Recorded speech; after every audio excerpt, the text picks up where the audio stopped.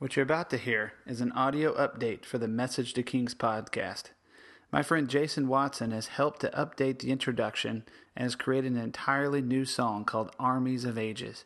It will be our new anthem for the podcast. Jason's already an accomplished musician, and now he's taking steps in the instrumental media space. If you like what you hear, check out his website, nightwatch.squarespace.com. I'll put lots of links on the Facebook page. Thanks again, Jason, for enhancing the quality of this program and with your audio expertise in remixing the podcast. It is the glory of God to conceal a matter. To search it out is the glory of kings.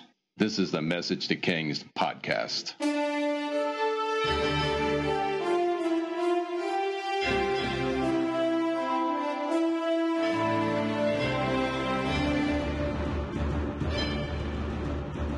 Episode 48, Judge Deborah and Barak.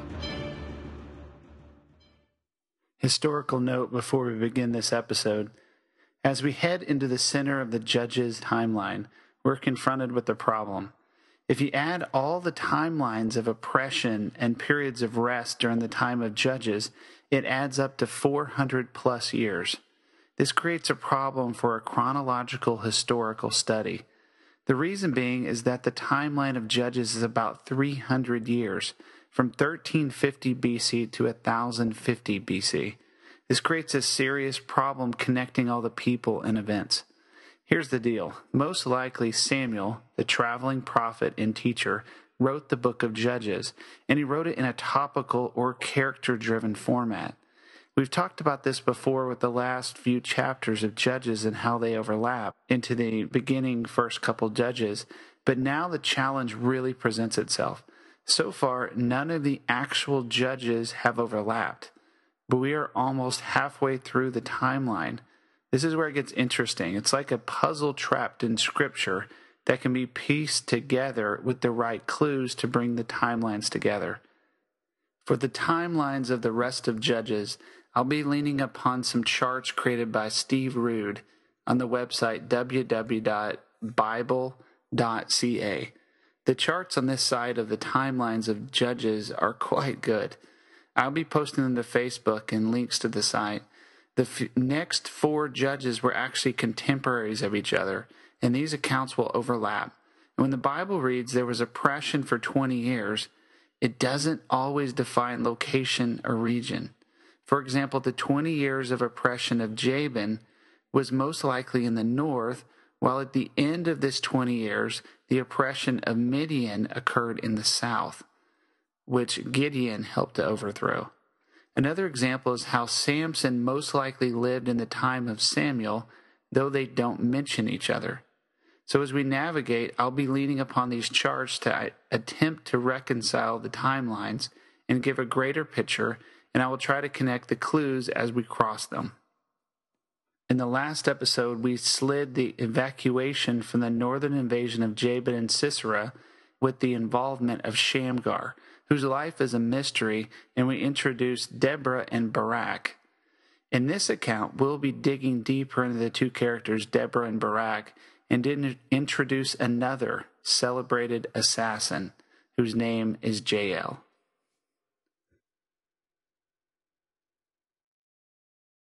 Judges 4:1. When Ehud was dead, the children of Israel again did evil in the sight of the Lord. So the Lord sold them into the hand of Jabin, king of Canaan, who reigned in Hazor. The commander of his army was Sisera, who dwelt in Harosheth Hagoam. And the children of Israel cried out to the Lord, for Jabin had 900 chariots of iron, and for 20 years he had harshly oppressed the children of Israel. All right, Israel is now being oppressed by Jabin, king of Hazor. Hazor was a city well situated above northern Israel and was most likely a Hittite outpost or ally at this time, thus the 900 iron chariots.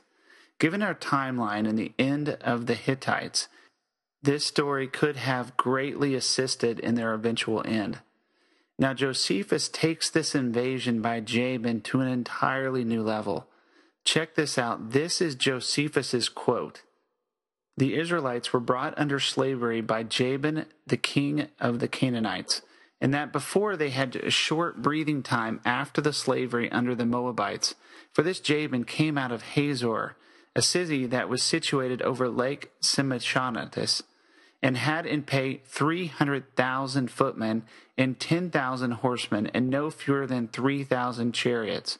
Sisera was his commander of all his army, and he was the principal person in the king's favor. He so sorely beat the Israelites when they fought with him that he ordered them to pay tribute. So we got to stop here. 300,000 soldiers. That's intense. And we will learn in the next episode the Midianites, who were nearly destroyed by Moses, have invaded now with over 100,000 troops in southern Israel. If these quantities of soldiers are to be trusted, there must have been a huge population increase prior to this time period outside of Israel. But when adversity comes, it's only a setup for God. I had this thought this week that setbacks are only setups for God. That setbacks are only setups. These gigantic armies can only give rise to God's glory that he gains in battles against them. So now we introduce the prophetess of the book of Judges. Judges chapter 4, verse 4-5. Now Deborah, a prophetess, the wife of Lebadoth, was judging Israel at that time, and she would sit under the palm tree of Deborah between Ramah and Bethel in the mountains of Ephraim. And the children of Israel came up to her for judgment. All right, Deborah, who is this lady? And I didn't know there was many prophets in Israel this time. She's kind of a mystery. Her name means bee, like a honeybee, and the Bible doesn't give a lot of detail on her background, but there are some Jewish traditional accounts about her. A few point to her working with the Levites near the place of the tabernacle. The Bible says she held her court of judgeship of sorts under a tree. And a few traditional accounts state that she was a furnisher of the wicks for the holy lamps in the tabernacle. One story says that she made them so big as to turn the lights into blazing torches. It's a cool story, but not a lot of basis for it, but it's a really cool story. But we do know, no doubt, that she was a light for Israel at this time. What we can learn from her name is that she carries a big sting, and that she clearly was a queen bee, arousing the nest of Israel to take flight and take action. Another role of the bee is to cross-pollinate and to bring about fruit and harvest through her actions. We can learn from her song in Judges chapter 5 that she was quite proud of herself and she liked to use the word I. And for her to be called a prophetess in her culture meant that she had been proven by her actions. And like Jesus said, wisdom is proven right by her deeds. Next, we hear her directive to Israel, Judges 4:6. Then she sent and called for Barak, the son of Abinoam, from Kadesh in Naphtali, and said to him, Has not the Lord God of Israel commanded, Go and deploy troops at Mount Tabor.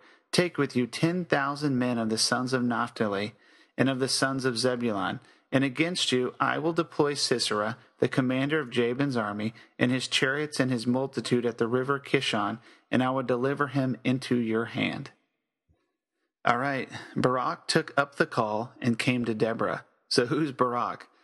He's actually a greater mystery than Deborah, possibly overshadowed by women in this episode because of his doubt, which I tried to slip into the last episode. The most we know of Barak is that his first words recorded in the Bible are words of doubt. Here is Barak's response to Deborah, Judges 4:8. And Barak said to her, If you will go with me, then I will go. But if you do not go with me, I will not go. So she said, I will surely go with you. Nevertheless, there will be no glory for you in the journey you are taking. For the Lord will sell Sisera into the hand of a woman. And then Deborah arose and went with Barak to Kadesh. And Barak called Zebulun and Naphtali to Kadesh, and he went up with 10,000 men under his command, and Deborah went up with him. All right, so it's an interesting response from Deborah. She's pretty aggressive. She said that Barak will be victorious, but because he requires the assistance of a woman, And because he holds doubt in his heart, God will be giving the glory of victory to another. It's a fascinating thing to discuss doubting God. Even more interesting when we look at Gideon next, who tested God so many times. In this case, Barak, who doubted God, he truly lost bonus credits for this. In fact, I believe if he would have answered his call directly and with faith, true faith, then we would be talking about Judge Barak, not Judge Deborah, and later a woman by the name of Jael. There is some context. He would go, but he wouldn't go if she didn't go with him. What kind of a leader was he? Kind of sounds like a mama's boy. Only if mama says so. Only if the queen bee comes with me. I like to think of Barak as the Bible version of someone with an attachment disorder. Possibly the child who nursed till he was 6 years old. It was just too hard for mama to let go of this child. God made Barak a leader, but he wanted to follow instead. In fact, he would only go and fight if his mama, figuratively speaking, Deborah, went with him. Imagine if God called you to do something incredible, and your response was, I'll go if my mama comes with me, but I will not go if my mama doesn't come with me. I mean, in a time when women did not have full rights as men, for him to declare this was absurd and looked down upon, even by a woman and the prophetess Deborah. Once Deborah and Barak agreed to go together with the army, at this point Israel parked an army of 10,000 soldiers at Mount Tabor. If we are continuing the story from our dramatization segment from last episode, it is now 20 years since the initial invasion of Jabin, and because Israel has finally repented, it's time for God to bring back northern Israel into freedom. So let's talk geography. Below Mount Tabor to the west is one of the most famous valleys in all of history, and even future history. It has a name. The name is the Valley of Jezreel. It will be notorious for many battles in world history, and so admired was this valley and perfectly suited for warfare. Napoleon Bonaparte said of this valley, when he visited it during one of his attempts to escape from his disastrous Egyptian campaign, all of the armies of the world could maneuver their forces on this vast plain. He marveled at this field and possibly prophesied unknowingly of the great battle that will occur in this field at the end of the age in Revelation 16. Many, many things will happen in this valley, and we'll try to bring them to bear as events transpire here over time. As Barak assembles and organizes his army, a traitor catches wind of Israel's invasion. He is a traitor named Heber the Kenite, and he is a descendant of Moses' father-in-law. And he had a wife named Jael, and he was a trader who conducted deals with and supplied Sisera with trade goods. He told Sisera about Barak's invasion, and Sisera rallied his army. Judges 4:11. Now Heber the Kenite, of the children of Hohab, the father-in-law of Moses, had separated himself from the Kenites and pitched his tent near the terebinth tree at Zaanannim, which is beside Kadesh. And they reported to Sisera that Barak had gone up to Mount Tabor. So Sisera gathered together all of his chariots, 900 chariots of iron, and all the people who were with him, from Harosheth-Hagoyim to the river Kishon. Setting the scene of the battlefield, if we are going with Josephus's numbers, Israel is outnumbered 30-1. It's absurd, and Barak was there leading the people of Israel in a strategic location, a mountaintop, considering the thousands of horsemen and chariots that Jabin possessed. In the eyes of Jabin, despite being below the mountaintop, this was an easy victory, outnumbering Israel 30-1. Most likely Barak is terrified of the odds against him, but Deborah encourages him. Judges 4:14. Up, for this is the day in which the Lord has delivered Sisera into your hand. Has not the Lord gone out before you? In this, Deborah is implying, just as in the days of Joshua, God and his angels were going ahead of Israel. She confirmed this in her song in Judges 5. And Josephus takes the detail of this battle to a new level I've never seen before. But before we get there, let's hear the rest of the biblical account. So Barak went down from Mount Tabor with 10,000 men following him. And the Lord routed Sisera and all of his chariots and all of his army with the edge of the sword before Barak. And Sisera alighted from his chariot and fled away on foot. But Barak pursued the chariots, and as far away as Harosheth-hagoyim, and all the army of Sisera fell by the edge of the sword, not a man was left. So that's the biblical account. And here is Josephus's wild statements and even more detailed statements about this battle. But first, Josephus makes the point that before the battle, Barak was so affrighted at the multitude of the enemies that he was going to retreat, but Deborah restrained him. Here's the account of the battle. So the battle began, and when they were come to a close fight, there came down from heaven a great storm, with a vast quantity of rain and hail, and the wind blew the rain in the face of the Canaanites, and so darkened their eyes that their arrows and slings were of no advantage to them, nor would the coldness of the air permit the soldiers to make use of their swords.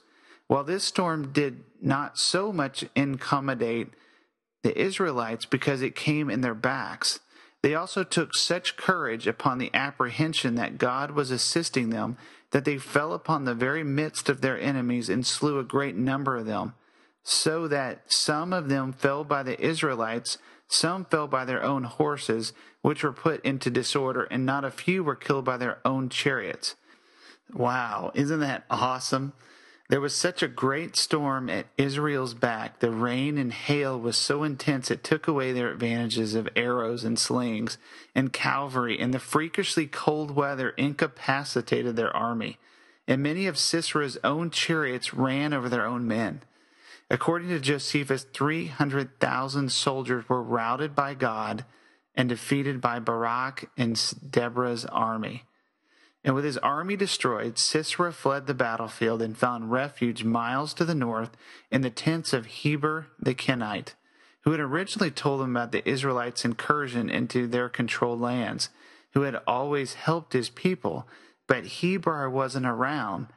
His wife was, and her name was Jael. She welcomed him, Sisera, into her tent. Here's the account. Judges 4:19. Then Sisera said to her, "Please give me a little water to drink, for I am thirsty." So she opened a jug of milk and gave him a drink and covered him. And he said to her, "Stand at the door of the tent, and if any man comes and inquires of you and says, 'Is there any man here?' you shall say no." Then Jael, Heber's wife, took a tent peg and took a hammer in her hand and went softly to him and drove the peg into his temple, and it went down into the ground, for he was fast asleep and weary. So he died.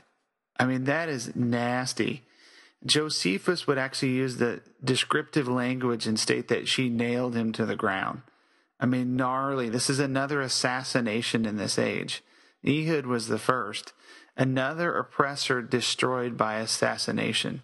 No doubt Barak would have killed Sisera, but it was left to a woman, just as Deborah prophesied. So why a tent peg? I mean, I find it fascinating that she used a hammer and a tent peg. Talk about fulfilling that scripture that God would expand your tent pegs. She was a laborer, and she used what was in her hands, just like Shamgar. No matter how brutal it was, she fulfilled the word of Deborah, and the principality that Sisera was torn down that day by a laborer's hammer. So Barak does not quit here. Once he discovers the death of Sisera and by the hand of Jael, he still pursues Jabin and the entirety of his army to destroy him. Judges 4:23. So on that day God subdued Jabin, king of Canaan, in the presence of the children of Israel. And the hand of the children of Israel grew stronger and stronger against Jabin, king of Canaan, until they had destroyed Jabin, king of Canaan. to conclude this episode of Message to Kings, I want to pick on Barak for a while, but first I want to just note that, he is a hero. 10,000 guys against 300,000. It's outrageous. Barak is a hero. He's a mighty man. But I have to go back and talk about his first words. We have to go back to our hero's first words in this account. For he lost much of the glory that God had planned for him because of these words. He said, in response to Deborah's call, "If you go, I will go. If you do not go, I will not go." Wow. That was his obedience. What is obedience? One definition of obedience is performance of what is required or enjoined by authority. Barak's obedience was dependent upon another. What if we went further and said his faith was dependent upon another? If obedience actually flows from our heart in connection with the one we trust the most. Who does Barak trust the most? God, who is commanding him to be brave? Or does his faith rest in another, namely Deborah? You see, he put his trust in another over God, or at least in part.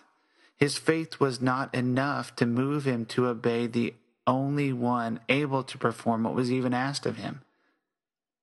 If we examine Barak further from a psychological perspective, one would probably call him to account for an attachment disorder. When we place our trust more in another person than even ourselves. Barak was empowered, but he couldn't let go of Deborah to win his own battles. See, mama's boys are the boys that never really grow up, and they're still controlled by their mother's ideas and thoughts for them. Whatever she says goes. If this extends itself into the faith realm, it can be extremely dangerous to one's Christian walk. Where it goes wrong is that it doesn't invite the supernatural revelation of Jesus.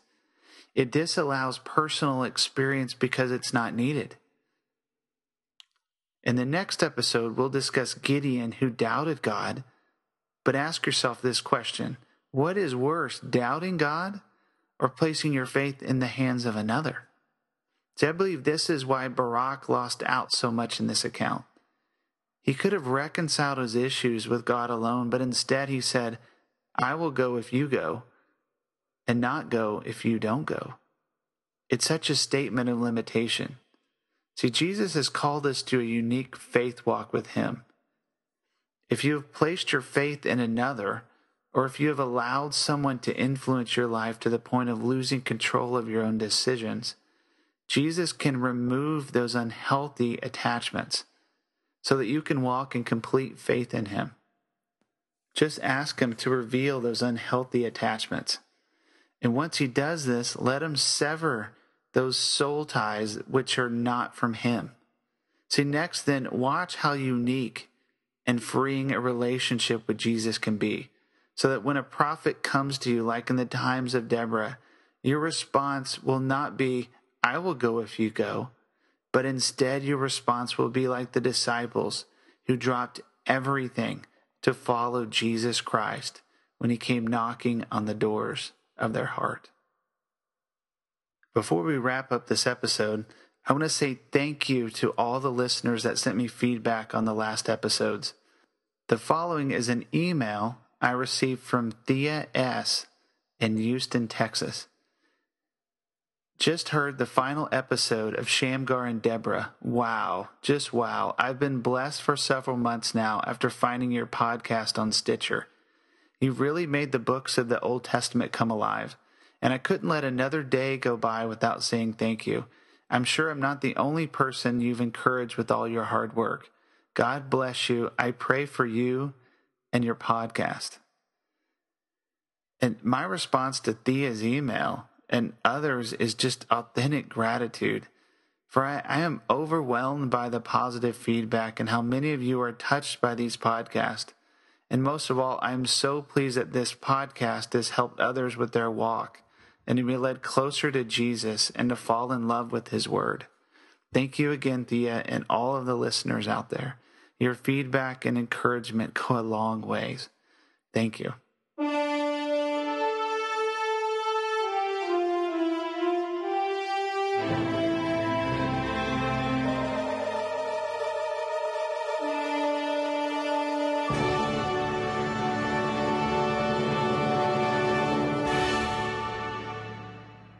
I hope you enjoyed this episode of Message to Kings.